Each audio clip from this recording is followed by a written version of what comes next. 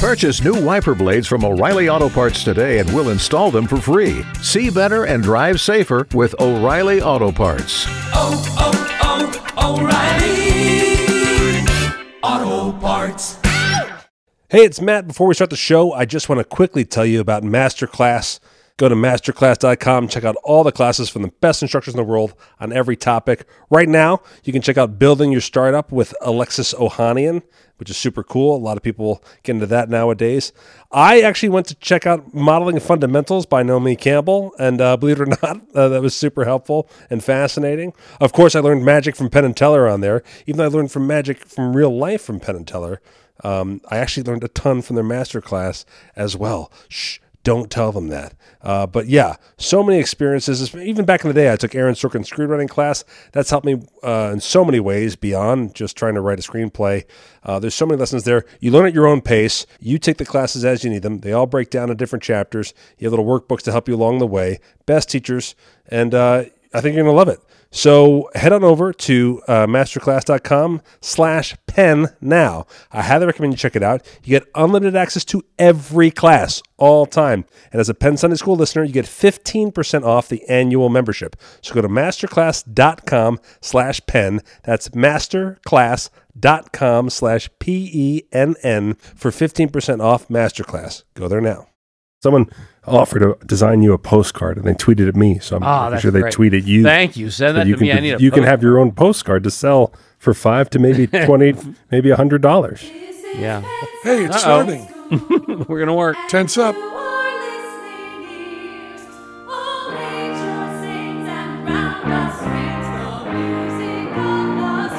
Here we go. Brothers, sisters, siblings, welcome to Penn Sunday School, starring Penn Jillette. My name is Michael Ladeau. Matt Penn, Randy Richard, and I are broadcasting from Show Creator Studios South here in Las Vegas. Oh boy, our pal magician Harrison Greenbaum is here. He's currently appearing as the superstar in Mad Apple at New York, New York. He's here visiting us today. Here he is preaching love, Mr. Penn Jillette. You are on you're 30 years behind me, right? I mean, I was a New York guy, a complete New York guy, and then I came out to Vegas. Yeah, exactly. I'm just on a time delay. Yeah. And you're doing that, right? Yeah, 14 years in Manhattan, doing 600, 700 comedy shows a year, plugging away. And then I got a call I was getting off a plane from a road gig. I was in between shows 2 and 3 of a 4-show night in New York. They said, can you come out to Las Vegas for one night? We just need you for one night. And now I'm here for a while. You're the big hit of Mad Apple. Yeah, they had me come in for literally one night. I packed 3 pairs of underwear. Mm-hmm. I did my Sunday show. Because it was filling in for Louis, you thought you needed extra underwear? That's right, exactly. Because it's so exciting filling in for Louis, right? Yeah. But I after the first night, they said, hey, do you mind sticking around till Tuesday? And I said, sure. Dirty. Yeah, exactly. I was like, all right, well, I have 3 pair of underwear. This will work. I can make it till Tuesday. They're like, can you stay till the end of the week? And I'm like, I'll make it work. And then before I could get on the plane to come back to New York, they offered me a contract for over a year. So over a year. Yeah. That's good. That's very good. And you had your whole life planned, right? There was like wedding plans and everything. Yes, I had to. My wedding plans have been slightly delayed. Yeah, my fiance's thrilled. And the basic idea was, I'm getting more famous, bitch. Let's rethink this wedding thing. Is that the idea? Yeah, I think I use those exact words. Yeah. Yeah. We have to redo the prenup. Prenup goes I'm the other single way. now, and so that's been a part of the... This is the most comfortable I've ever been at a podcast. I've never gotten to sit in such a couch. Is it nice? It's very nice. I like that it's set up like a bus, too. Matt's behind us. We're all facing the same way. Yeah, Toot, toot. exactly. Hi, guys. So you doing any magic? Yeah, doing comedy and magic, which has been great. So How long are you doing in the show? How long am I supposed to be doing? No. No, I'm doing about, I would say like 20, 30 minutes in the show. Total over the course of the show. Really? Yeah. You MC kind of the host? Well, I have 2 sort of sets where I'm doing comedy and magic, and then there's 2 other parts of the show where I'm sort of introducing acts and doing bits with the crowd. And it's a Cirque show. Full-on Cirque show. I've never felt fatter or more unattractive backstage in my entire life. Yeah. I am surrounded by beautiful circus people. But I mean, Cirque show Yeah. to me is a pejorative. Well, it's interesting. I mean, very attractive people with duck heads glued to their face. That's right. That's what they do. Have you been assimilated? A lot of feathers. Is all we need to know. Are you assimilated? Well, the thing that's so interesting is this is the first show they've ever had stand-up comedy in. And they very smartly were like, we want you, the only rule is kill. Just be as funny as you can be. There are no rules. So I'm the first Cirque du Soleil performer ever to say cunt in 38 years. On a Cirque stage. Well, it doesn't have a duck face over it. That's right. You can't usually hear them. They're all saying it. They're saying it in their heads the whole time. But it's been cool. They let me I'm playing myself. I'm not playing any kind of creature. I speak in English. My makeup makes me look like me. Like they actually, You wear makeup? I wear makeup, just subtle makeup, so I don't get blown out by the light. Put it on yourself? Yeah. So that's like the Cirque thing is everybody has to put on their own makeup. Did you ever wear makeup before on stage? Yes, thank God. Actually, thank God for Cirque, because the first time I ever really put stage makeup on was for The Illusionist, and I was the only person who didn't bring his own makeup. So one of the dancers took me to some pharmacy in Australia and was like, "Here, let's just buy this stuff." So I looked pretty rough. I looked like an Egyptian pharaoh. I had very thick eyeliner, very heavy foundation. Who's Cleopatra Greenbaum? Yeah, exactly. Is he a drag queen? So they have professional makeup artists who were able to actually, I think I'm the first Cirque performer who they ever told to tone down the makeup. You had too much makeup on first? It was a little thick and it wasn't as subtle as it could have been. See, I don't wear makeup at all in the Penn and Teller show. Interesting. Looking sickly is probably helpful to your show. I don't know. What you've seen the show, Yeah. Matt Donald. I mean, do I look particularly sickly? No, you look fine. I don't know.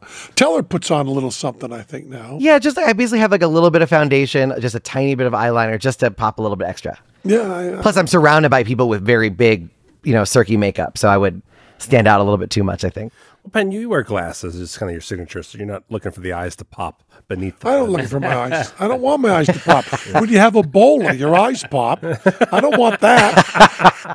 I mean, that is Yeah. Ebola Zaire, your eyes pop. Ebola Resden, a little less so.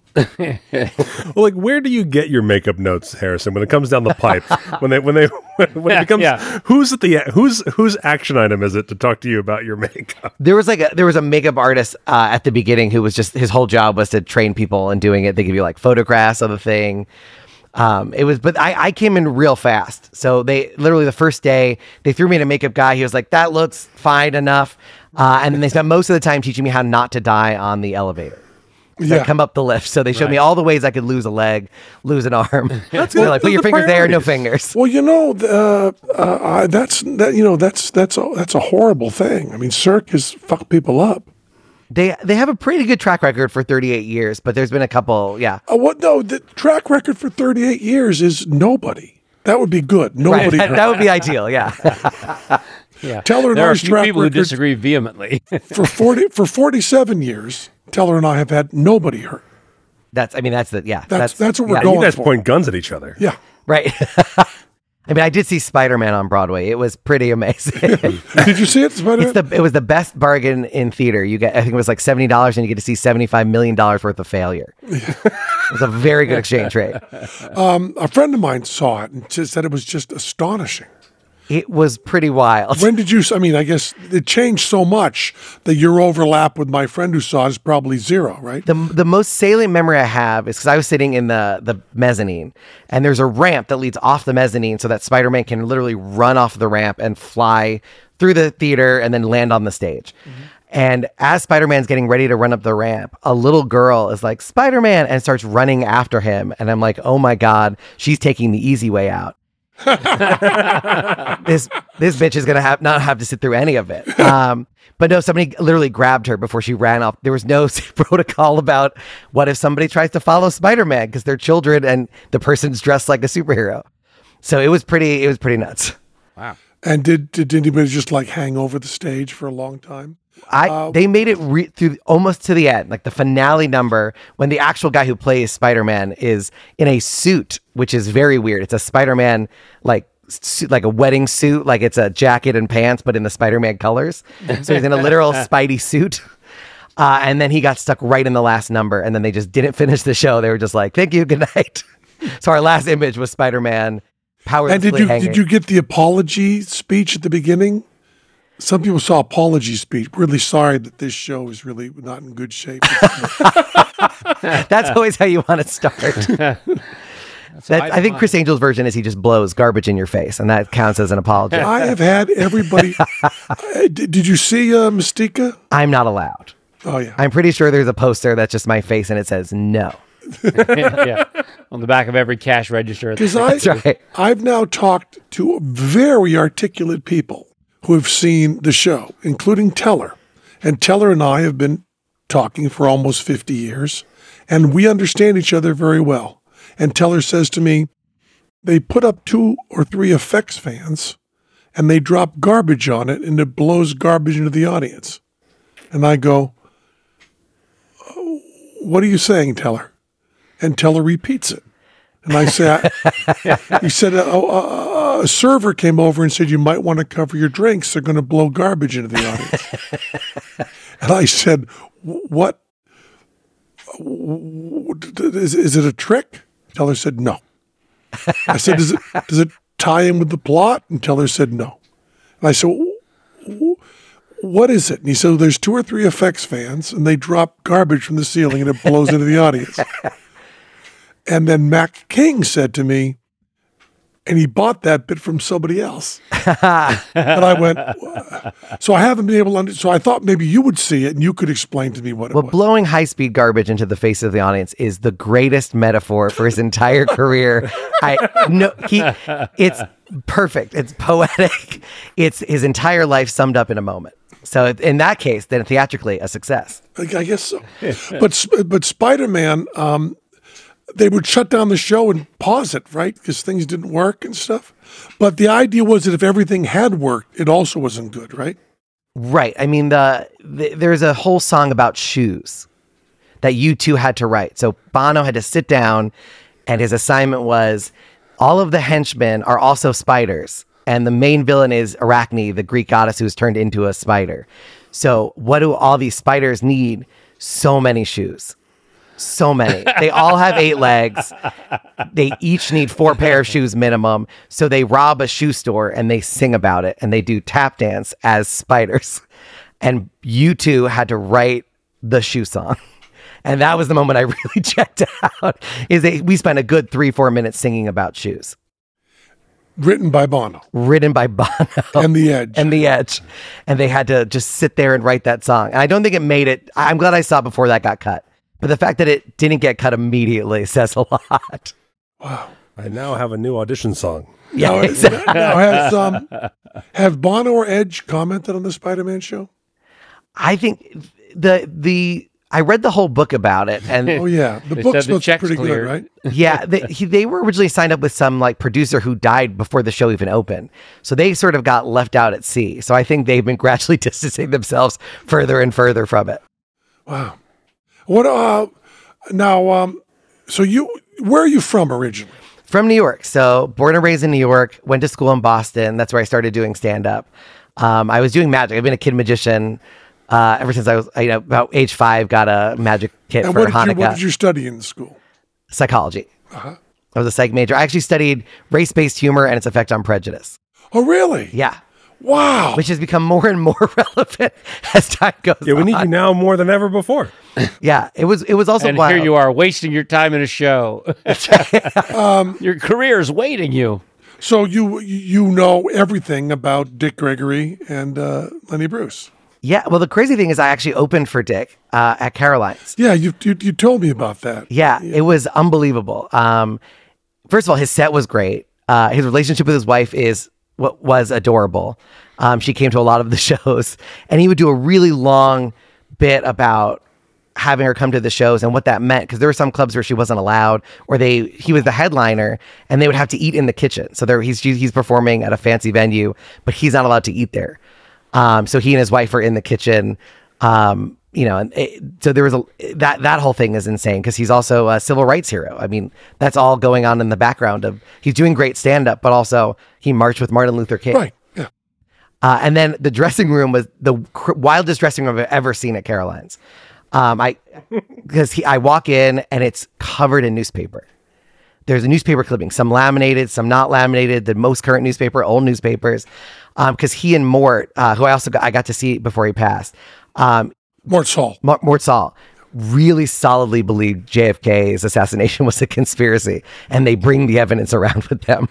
Oh my god! And so all those newspaper clippings were like pieces of evidence, and he would bring a few on stage and be like, "See, like here's the proof." And they were both very, very convinced. I spoke to both of them, and I even got to ask Mort because he has a Q&A.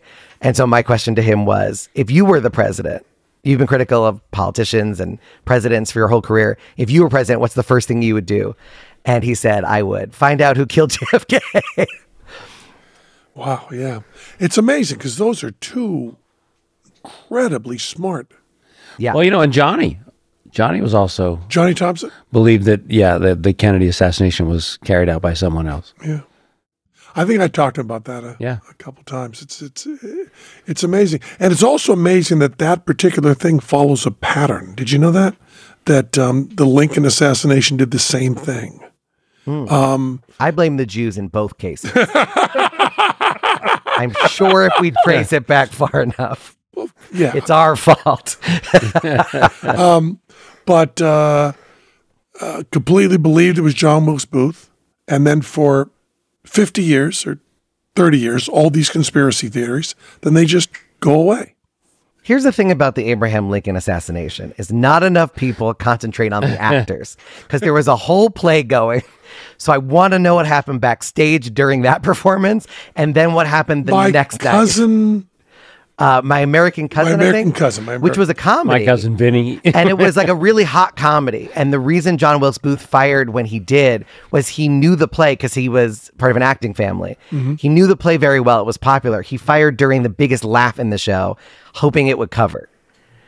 So in a weird way, it was complimentary to the actors and playwright that play was chosen for the... It was so funny it killed a president. But Harrison, what's the shoot Abraham Lincoln line in Mad Apple? What's the line? What's the line of Mad Apple that'd be a good time for me to shoot someone? Oh, that's a good question. There's a couple of moments. What about the Penn and Teller show, Penn? What do you think's the John Wilkes fire line? I think you'd shoot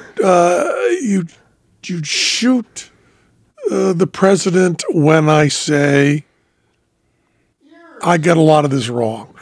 After I realized that the Spanish directions are actually also there in English. That may be one of the big laughs. Or it might be when we vanish Elsie. Yes. And I say we're going to transform her into a barnyard animal. Yes. Everybody realizes we're going to change her into a cow. Yeah. And Jonesy is playing Born Free with Roger Williams' hands. Yeah. He's just gone to his fifth key change, and the music is crescendoing. Might be a good time. Yeah, that's a good time to fire on the president there, yeah. There were a bunch of actors who every time somebody mentioned it, like, oh my God, were you on stage when the president was assassinated? Like, it was a good show. It was very funny. And not enough people asked me, but how was the show? It was also the night I finally got my wife to come out. I was really proud of this thing I had in Act 2. I didn't get to do it for her. She saw me do all the work, and the president gets shot, and I can't do my like work. 3 actors who were like, but we can finish the show, right? There were how many? Do we know how many actors were on stage during it? They were on stage when the assassination happened, and then I think after the gunshot there was chaos. But the show was taking place. Yeah. One guy wouldn't break character. That's right. Sat at his table drinking the coffee. The show must go on. I saw what show is it? I saw De Niro in a show on Broadway, and he was sitting, of course, in his he's sitting in like a white tank top undershirt, at a Formica table. Eating toast or something. And I forgot the show, really. Except he put his socks on very carefully. Remember, that was a big thing. Made sure his feet were clean. He was getting dressed in the show. Death of the Salesman? And no, it wasn't. I forgot what it was. De Niro in Hamlet. And it was My American Cousin. Yeah, exactly. They've never revived it either. That guy didn't just kill a president, he killed a show. I was there. I was at the Ford Theater with my son, and there is a sign in the window that says no weapons allowed. And my 17-year-old autistic son said, a little late for that. Nice. So a person had a heart attack in the audience. and emergency people came in. Whoa. And they stopped the show. And De Niro sat there on stage, really with his glass of orange juice and his piece of toast, and stayed entirely in character, like he was thinking what his next line was for the entire time it happened. And it was probably 6-7 minutes. Wow. And De Niro just, I believe the other actor was just doing an exit or an entrance or something. So it was just De Niro on stage with a Formica table and, piece of toast doing 7 minutes alone. I love it. I accidentally did that. I was taking a Shakespearean acting class in college, and but that turned out to be a dead end, right? yeah, exactly. I was like, let me take a little acting. This could be helpful. So I was doing a speech from Julius Caesar, and I'm looking over Caesar's body. And there's two professors. One was an acting coach, and one was like a very cool like Shakespearean scholar, which is why I wanted to take the class. I thought that was a cool combination of like somebody who really understood the text, and we would actually study it, and then somebody who understood how to act it and bring it to life.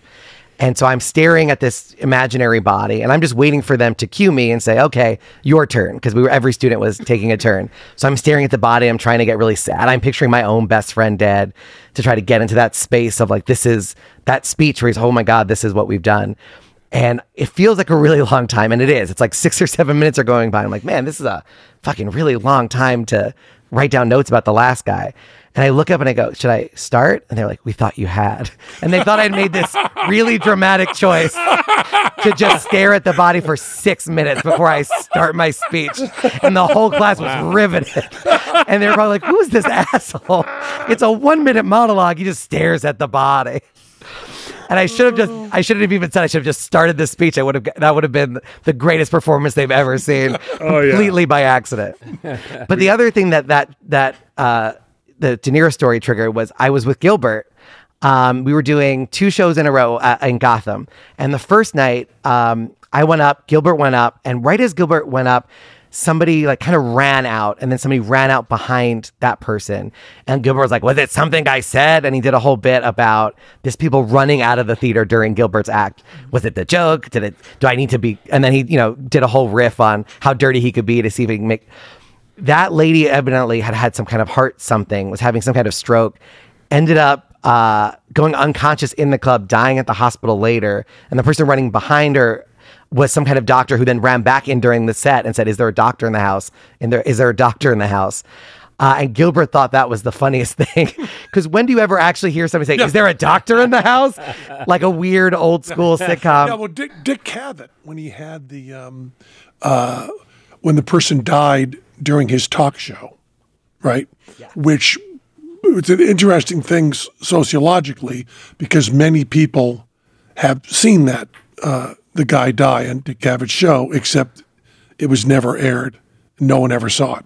It's just all made up. But Dick Cavett, in one of his books, talks about how this guy was dying on stage with him, with a live audience, and that he did not say, is there a doctor in the house? He said, is there anyone with medical training? Because he knew if he said, is there a doctor in the house, that was a cliche that would play as some sort of joke. Wow. Slowly I turn. Yeah. And then the next night, Gilbert had jokes about it, which was the perfect encapsulation of there is no such thing as too soon. Like, lady died the day before in the same spot. And he was like, this lady comes out, doctor. And the last thing that lady ever heard was Gilbert saying, like, is it something I said? Like, this whole, like, it was incredible. I would have loved to have been that lucky to have the last thing I heard in my life be Gilbert's voice. Yes, exactly. Oh, yeah.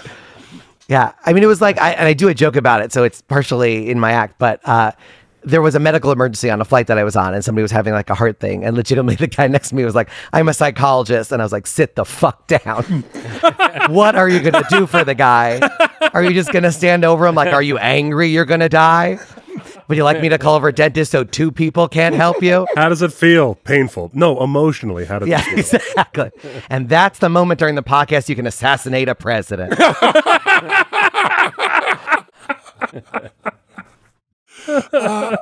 Someone must have done a revival of My American Cousin, right?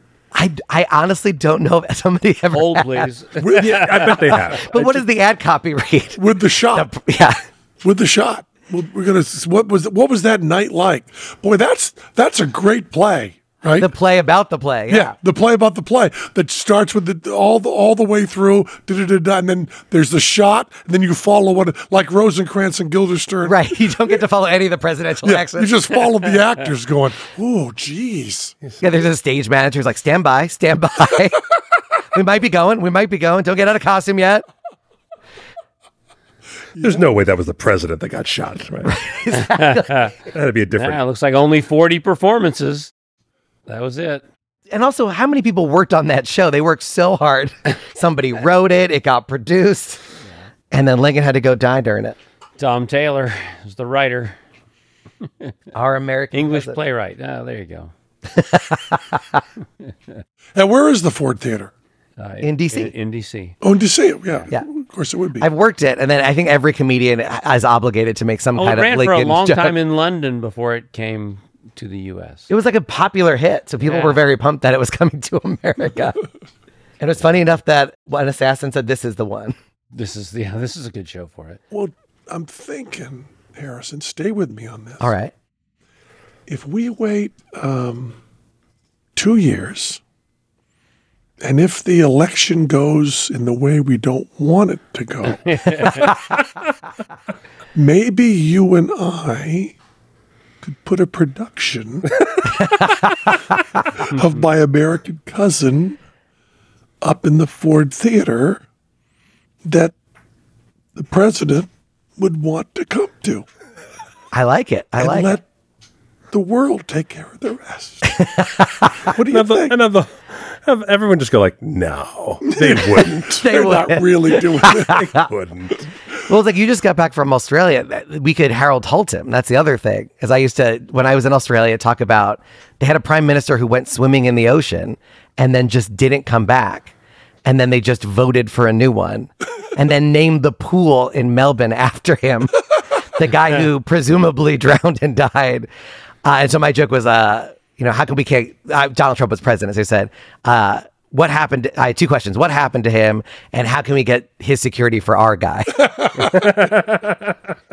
But that's the weird thing about Australians is that they're just like, yeah, he went swimming and he just didn't come back. Well, they got the purple ringed octopus. And they got sharks Yeah, and man in the gray suit. I think it's what they call the sharks. Man in the gray suit. Really? So that the 1915 one was a revival that only lasted 40 shows. 1915? 1915, yeah, there was. So there was one after that. Yeah, that was the one after that. No, he died April 14th, 1865. Right. So they did another production after. They did another production, And then they in the got early sick of 1900s. hecklers just going, bang! the poster just says, I killed John Wilkes Booth. Is there a producer who has to argue that force majeure doesn't cover assassination? I know it says we have to pay you 3 months severance, but this isn't covered. Here's the line. Don't know the manners of good society, eh? Well, I guess I know enough to turn you inside out, old gal. You sock-dologizing old man trap. You what? Sock-dologizing old man trap. Sock-dologizing? Sock-dologizing old man trap. Bang! That was the name of my Herald team in New York at DCB Theater. Ambiguous term of abuse or scheming. Sock-dologizing. Sock-dologizing. I got to bring that insult back. We got to bring it back. We're Harrison and Penn, and we just want to humbly invite the president to our performance at the Ford Theater of Our American Cousin. Why don't you come on by? Yeah. That would be us on the on the Today Show. Every actor in the play, regardless of character, is a hot blonde with huge tits. Doesn't matter who they are. Old man, young boy. It's all blondes, huge tits. Everyone. Don't you worry, Donald. We aren't in it. That's right. We're not going to appear on stage at all. We're just the producers. We're just inviting you. Yeah.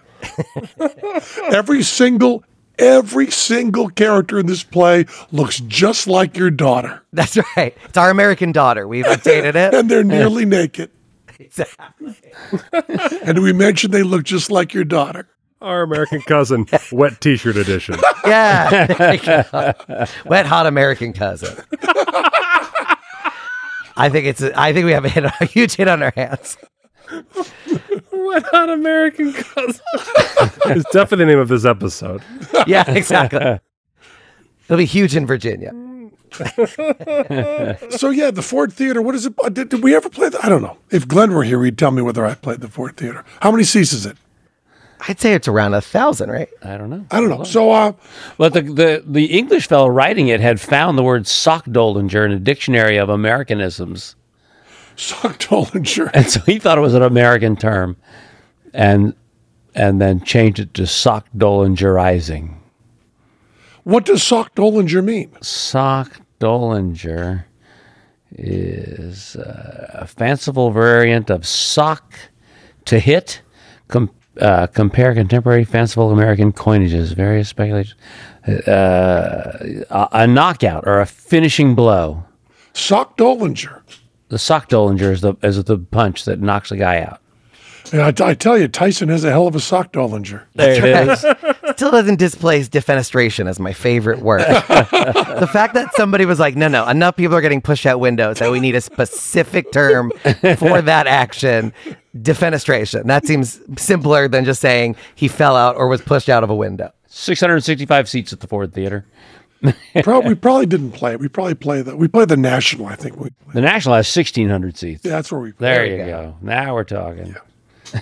So you I played the first venue I headlined in DC was the Big Hunt, and you had to say it very carefully. I'm at the Big Hunt in Washington DC, and it was named for that reason, I'm sure, right? They had a lot of dinosaurs, but yeah, I'm sure if you said it fast enough, it was come to the Big Hunt. Yeah, Piff, one of his tours was called Epic Hunt. Oh, there you go. Nice. That's fantastic. So you lived in a small apartment. I lived in a 500 square foot studio in New York, 14 500 years. square foot is small. Very small. Very small. For 14 years. For 14 I kept thinking, okay, I'm probably going to move this year. And then I never did. And I was on the road a lot. So it was basically just a very expensive closet anyway. Mm-hmm. But then the pandemic happened, which I think every New Yorker who had been justifying their small apartment by saying, but I'm never there, was like, oh shit, I'm locked in this thing. So then it got a little bit cozy. But New York was, I was doing magic. And then when I got to college, I started fooling around with stand-up because I had a fraternity brother. Basically, I got rejected from every club at Harvard because everybody there was the editor of the yearbook. Mm-hmm. So all of a sudden you join the yearbook and everybody is like, well, I was the editor in high school. And they're like, we all are. So now you're fucked. Like everybody was the editor of the newspaper. So basically they say, look to your left, look to your right. Yeah. Only one of you can be in the top third of the class. Right. And they're like, statistically speaking, at least two of you will think you're in the top third of the class, but that's mathematically impossible. So set your expectations realistically. So I was getting rejected left and right from every club. They had this thing where everybody would audition for all of the shows for this semester at once in one place. So there was all these signups. So I said, fuck it, I'm auditioning for everything. They can't reject me from every show. And I just signed my name to literally every list. They could. They definitely could. The show that I made it farthest in was a modern dance show. I am not a dancer, nor a modern dancer. But modern dance has a lot of wiggle room. But I was at the end of my rope, and I said, fuck it. And I just ran around the room really fast. I flapped my arms, and then I rolled on the floor, and they were like, call back. There you go. So I got a call back, and then I had to learn choreography, and then it was all over. But freestyle, they loved me. Hey, y'all, just have to interrupt the show to quickly talk to you about Fabric Life Insurance. Hey, if you're looking to get your financial future organized, if you don't have life insurance yet, that should be at the top of your list. Fabric by Gerber Life is the easy one-stop shop you need with life insurance and other family finance solutions all in one place. Fabric is designed by parents for parents to help you get high-quality, surprisingly affordable term life insurance in less than 10 minutes. If it takes less than 10 minutes to apply, you can see your quote, then personalize your quote to fit your family's needs. You could be offered coverage instantly with no health exam required. That's possible, right? Fabric has partnered with Gerber Life. They're trusted by millions of families like yours, 50 years over. I know me. I first got young children. It's the first time I had to grow up and get some life insurance, take care of my family. Finally, I know I'm helping out my kiddos, no matter how successful I am as a hack magician, right? So protect your family today with Fabric by Gerber Life. Apply today in just 10 minutes at meetfabric.com/pen. That's MEET. Fabric.com/PENN. MEET. Fabric.com/pen. All right. Policy issued by Western Southern Life Insurance Policy. Not available in certain states. Prices subject to underwriting and health questions. All right. Check it out. Check out Fabric. And now it's time to tell you about, of course, my favorite sponsor. I believe all of our favorite sponsor, but certainly mine. We're talking about Trade Coffee. I mean, this is a company that I advertise off air. This is how much it means to me. This is how much it's improved my life, right? Maybe that sounds strong, but everybody likes going coffee in the morning, and I want really good coffees that are just medium bodied, and those aren't always sold in wide varieties at my local grocery store. So now I go to Trade Coffee, where I can get 55 of the nation's top-rated independent roasters, offering over 450 unique roasts delivered fresh to my doorstep. There is nothing better than going to the mail, opening up and realizing you have a package of coffee, and you open that bag and smell beautiful, amazing coffee that's better than any coffee you can buy at your local store. I mean, Trade Coffee is a coffee subscription service. It makes it so simple to discover new coffees and make your best cup of coffee at home every day.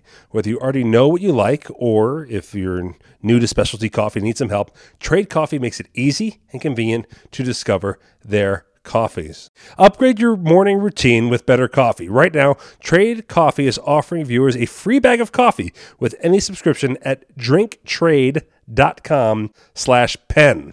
That's drinktrade.com/pen for a free bag of coffee with any subscription purchase.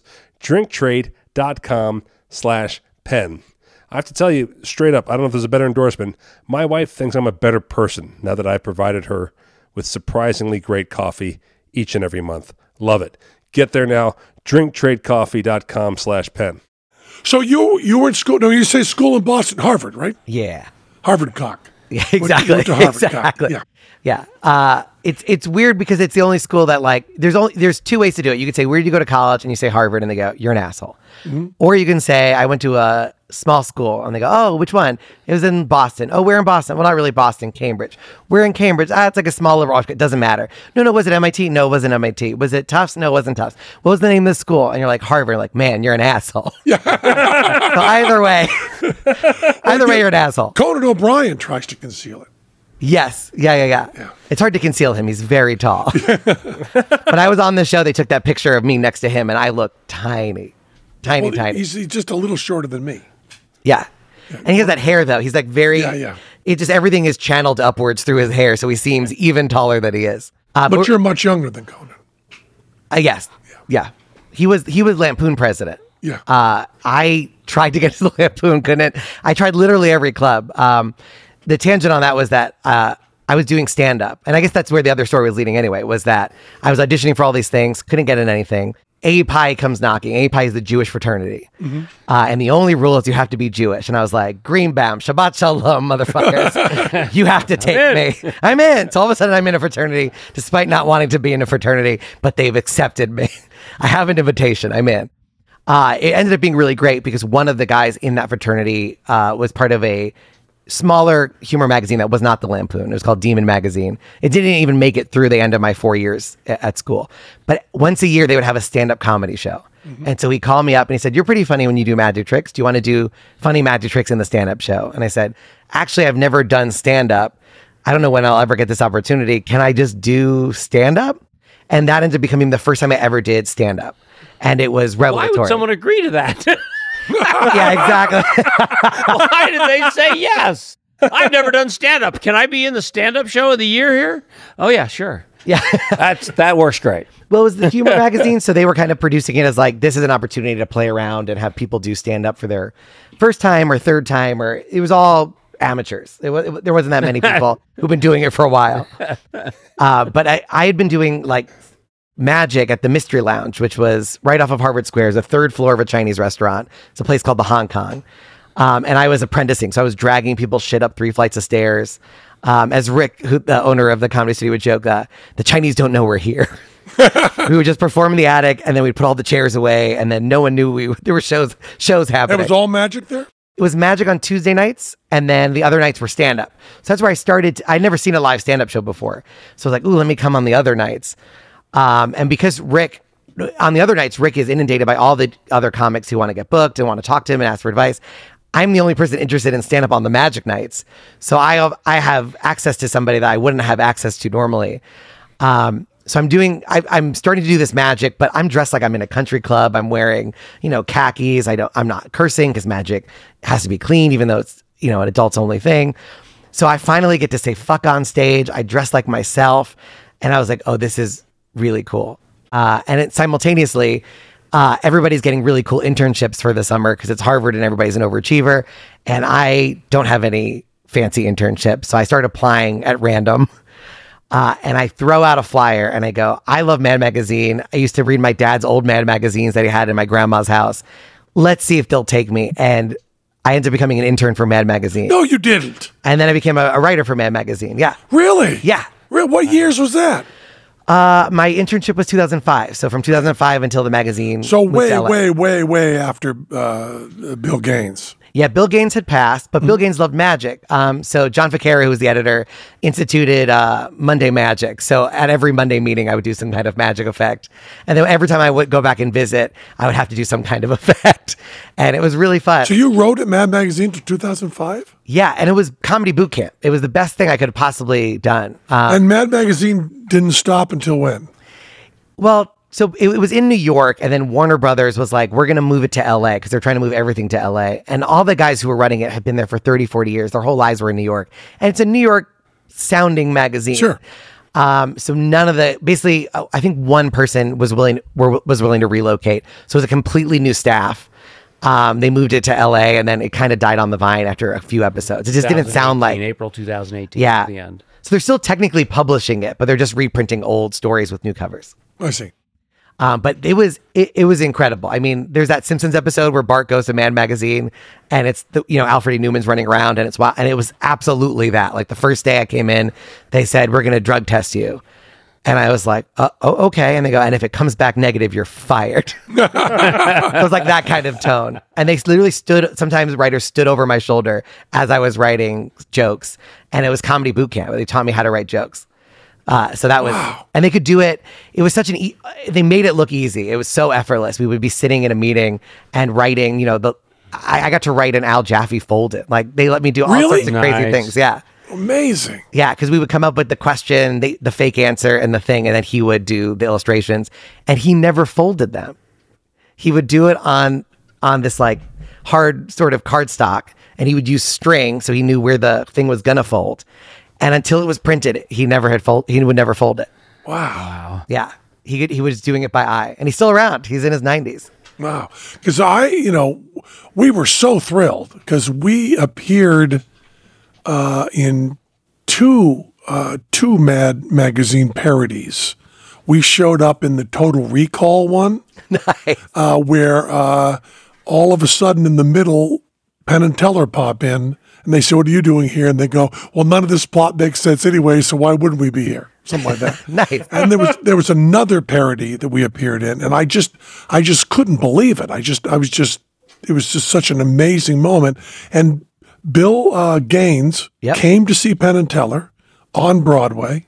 I met him afterwards, and he invited me to lunch and then died. Oh, my God. Just like Nixon, who invited me to lunch and died.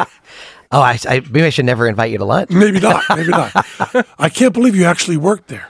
Yeah, it was. And then the cool thing was once you do the internship, so it's an unpaid internship, but you can submit writing. And so their goal was to make sure you could sell a couple of pages. Because it was at that time, the rate was $500 a page.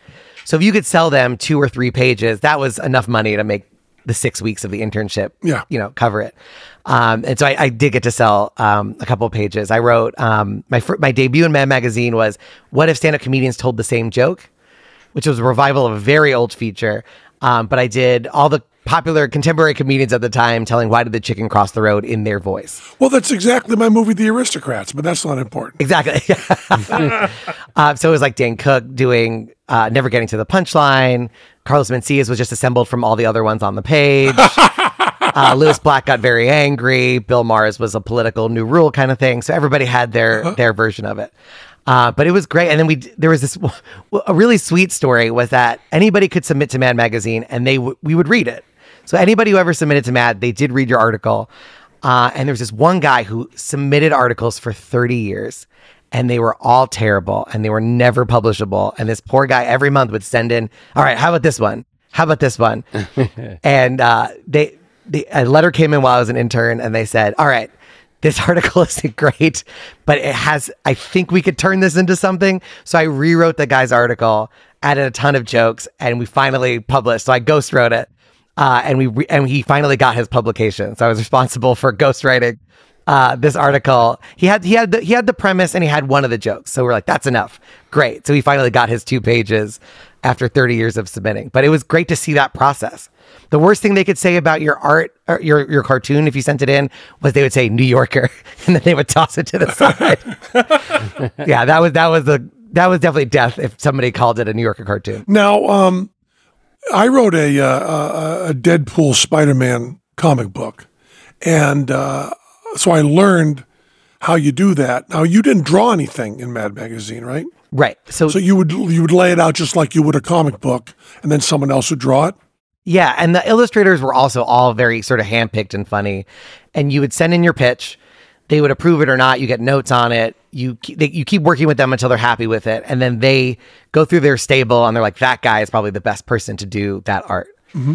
And I mean, there was some insane stuff like Herman Mejia. There was a war in Iraq thing, and they wanted to make a chess set.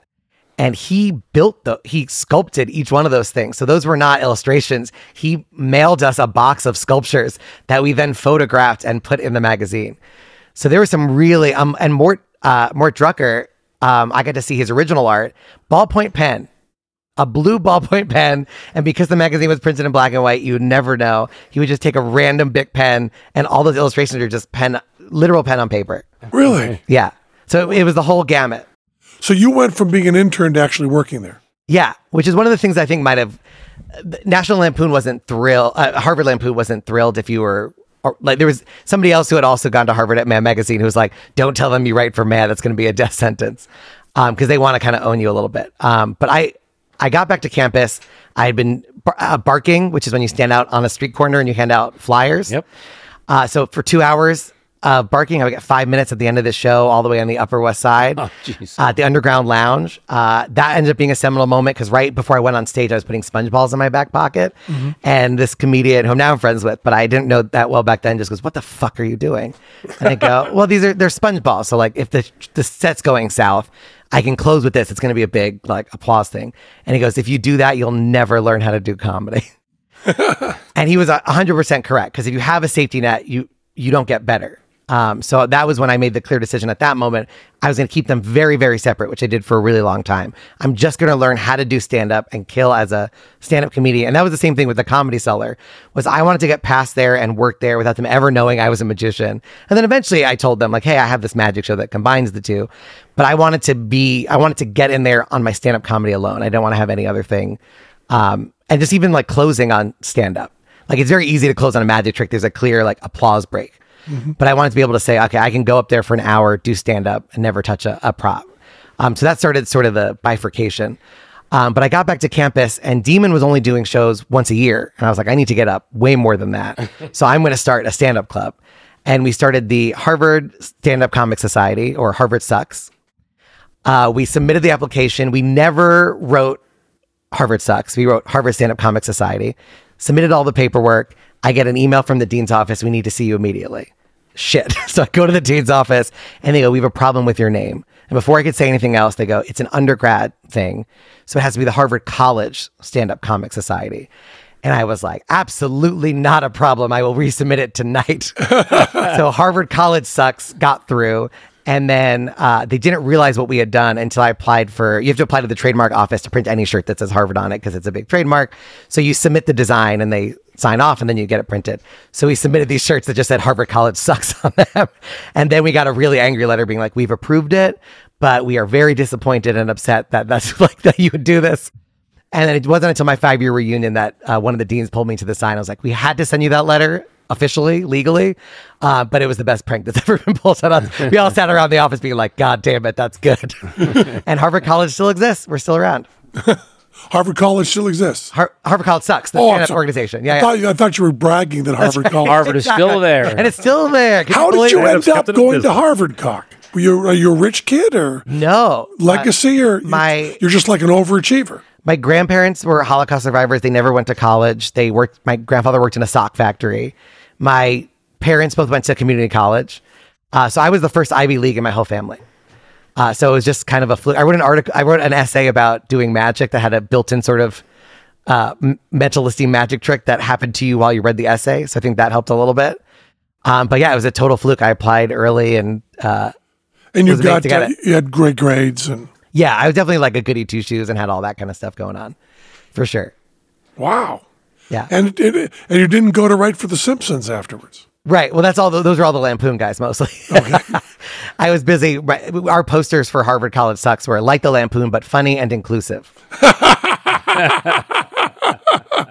And once I graduated, there was definitely less of that feeling. Like Mike Reese, who's one of the Simpsons writers, who was a Lampoon guy, has been so kind, and we've been friends for a long time. He's a wonderful guy. He's amazing. I love all the Simpsons guys tremendously. Oh, they're great. I just don't like the Simpsons. Yeah, and Mike. The funny thing about Mike is, I was just starting stand-up in New York, and he popped up at a couple of shows, and I was like, "That's Mike Reese, Simpsons writer." Like. And because Harvard has this like alumni network, you can email anybody who went to Harvard. They might not ever respond or see it, but you can send a message. And if it does get to them and they do want to respond, they can respond back and you can have a conversation. So there's certain people I wrote that never responded back. But I looked up Mike, there was the forum, and I sent him an email just saying, hey, I think I've seen you in the audience. Huge fan. Would be an honor to meet you sometime. And he emailed back immediately. Oh my God, I'm a fan of yours. That's why I've been going to your stand-up. So we set a date to have lunch, which is a couple of weeks from then. And between that... He didn't die? Yeah, exactly. I have a great play that I want you to invest in called Our American Cousin. I've got you balcony seats. The hot, wet version. Exactly. Between that, it was the lunch was set for like a week from then. Between that, I was scheduled on a show called The Naked Comedy Show, which I had done in Boston. There's a guy named Andy O'Feish would host it. He's a small guy, very small penis. And that was part of the bit, was that he would come out like, oh, I auditioned for the puppetry of the penis, but I can only do acorn. And so he made everybody else feel huge. So you're like, great. That was the first show I ever got paid on. So I was putting my pants back on from the Naked Comedy Show, and he handed me $20. And I've never felt more like a whore in my life. I was like, I've been paid, everybody. It was really a naked comedy show? Yeah, I was like, I was like, this definitely has got to be people's greatest two fears. They're naked in front of everybody and they have to do stand-up. Mm-hmm. And this was pre everybody having phones with high resolution that they could just tweet out. So it was definitely safer back then to do something like that.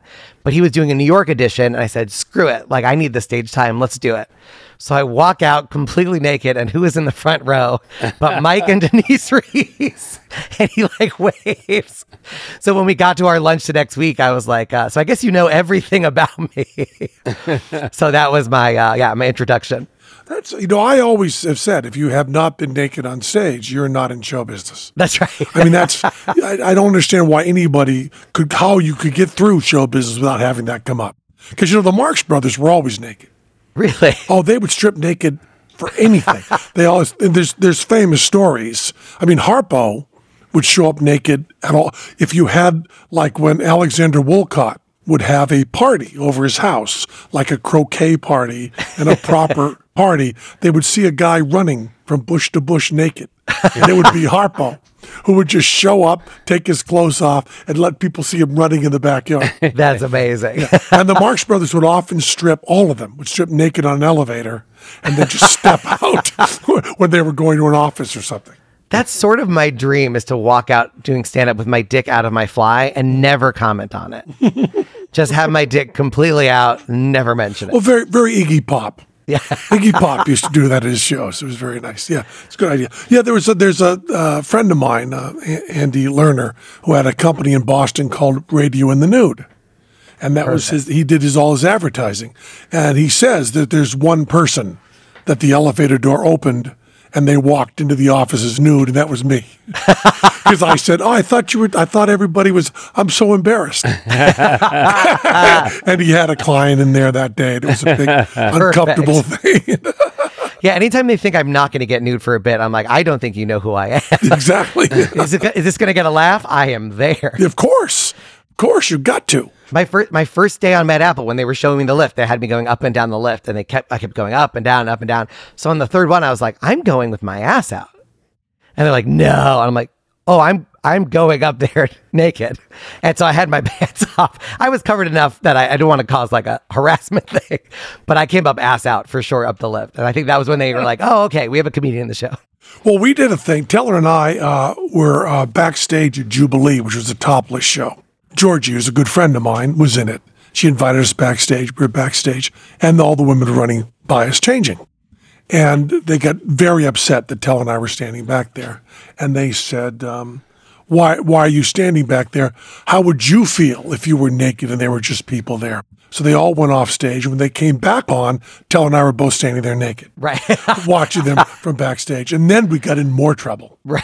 Strangely, we did not get in less trouble. We thought we were making an academic point. Right. Yeah. Right? We would not be bothered by this.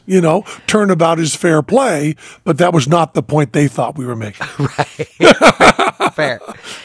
I also learned from the Naked Comedy Show, because I was like, I want to do a magic trick on the Naked Comedy Show. Nobody's ever done a magic trick on the Naked Comedy Show. Mm-hmm.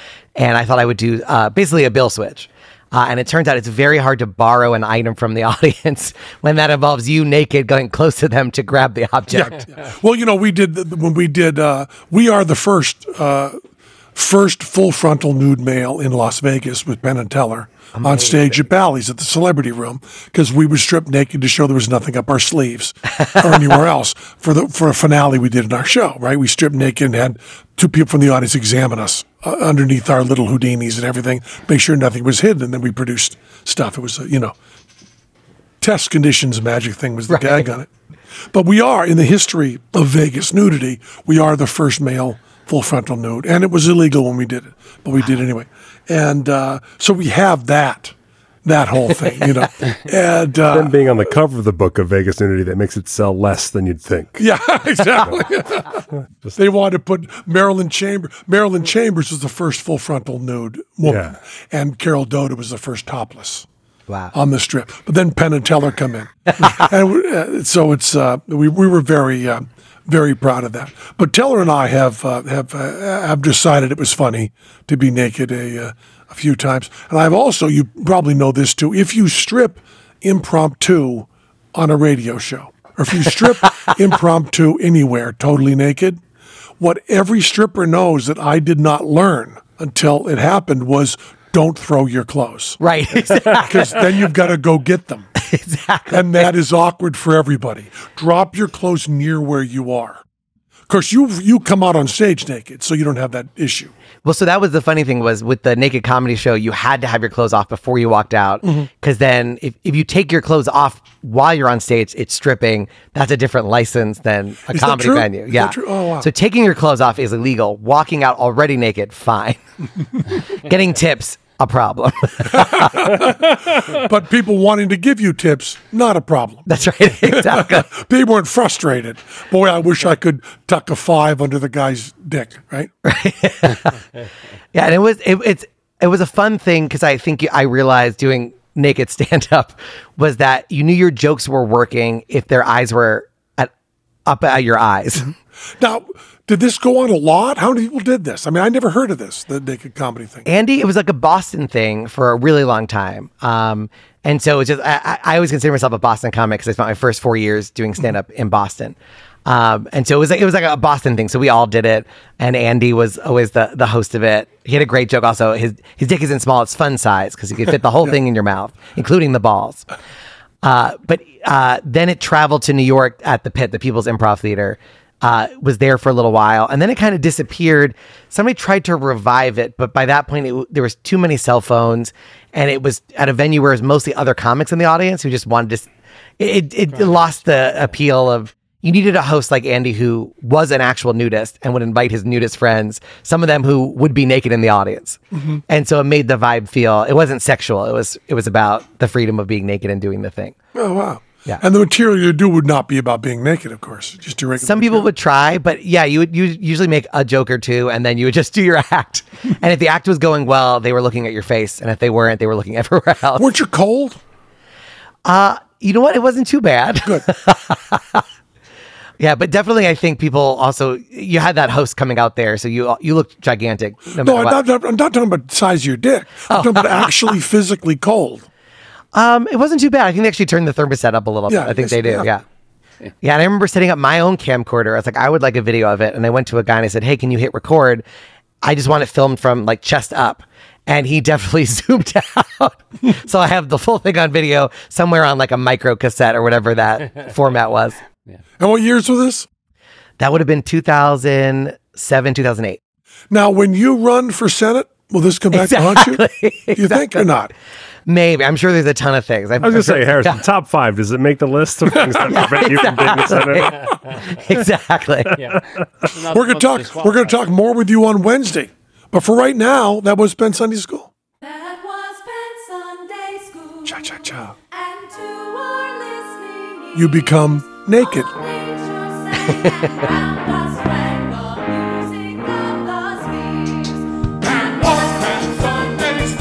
Boy, it must have been a thrill for you to get into Harvard with no family and not a rich family or anything. That must have really meant a lot to you. Yeah, it was cool. Yeah, of course. It was a little lonely. It was weird because I knew nobody. But it was a fresh start.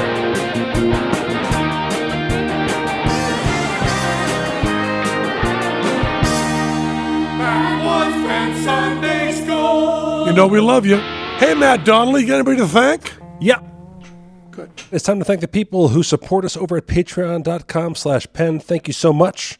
Mike Oxball, Grayson Shore, Will Jason, Dave, I want to finger your cunt Brenner. Sorry, I got thrown by that name.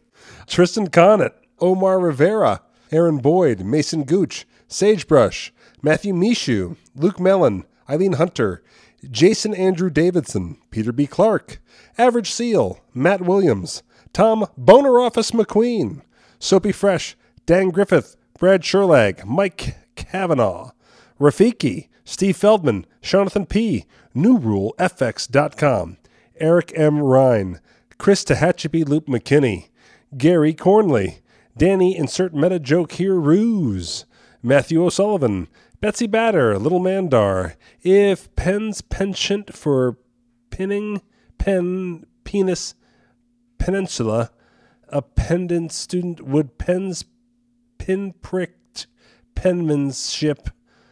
Oh, there's no spaces. Ship and analyze pinpoint penumbras. Oh, I wish there were spaces in that. Jobeth R. Bowers, Adam Stickney, Nathan Julian, Petty Officer Scoop, Daniel, one for Matt, I wistfully washed my Swiss wristwatch, and now I'm an Irish wristwatch. David K., David Peters, it's pronounced turmeric, Chipotle, federal court order, YouTube offer, culinary, chimera, culinary, damn it. But go on. Oh, you guys are killing me. This is hilarious. Brandon Knapp, Nick Dingman, Colin Durham, Central Park Owl, Lancey Menshew, Stephen White, Harlan Liam Clark, Michelle Yeiser, and Brogan Hastings. Thank you so much. Reddy did have the line that for the Penn and Teller show, do you shoot the president? Oh. That's ears during our bullet catch. Right, exactly. You have to miss. Yeah. Yeah.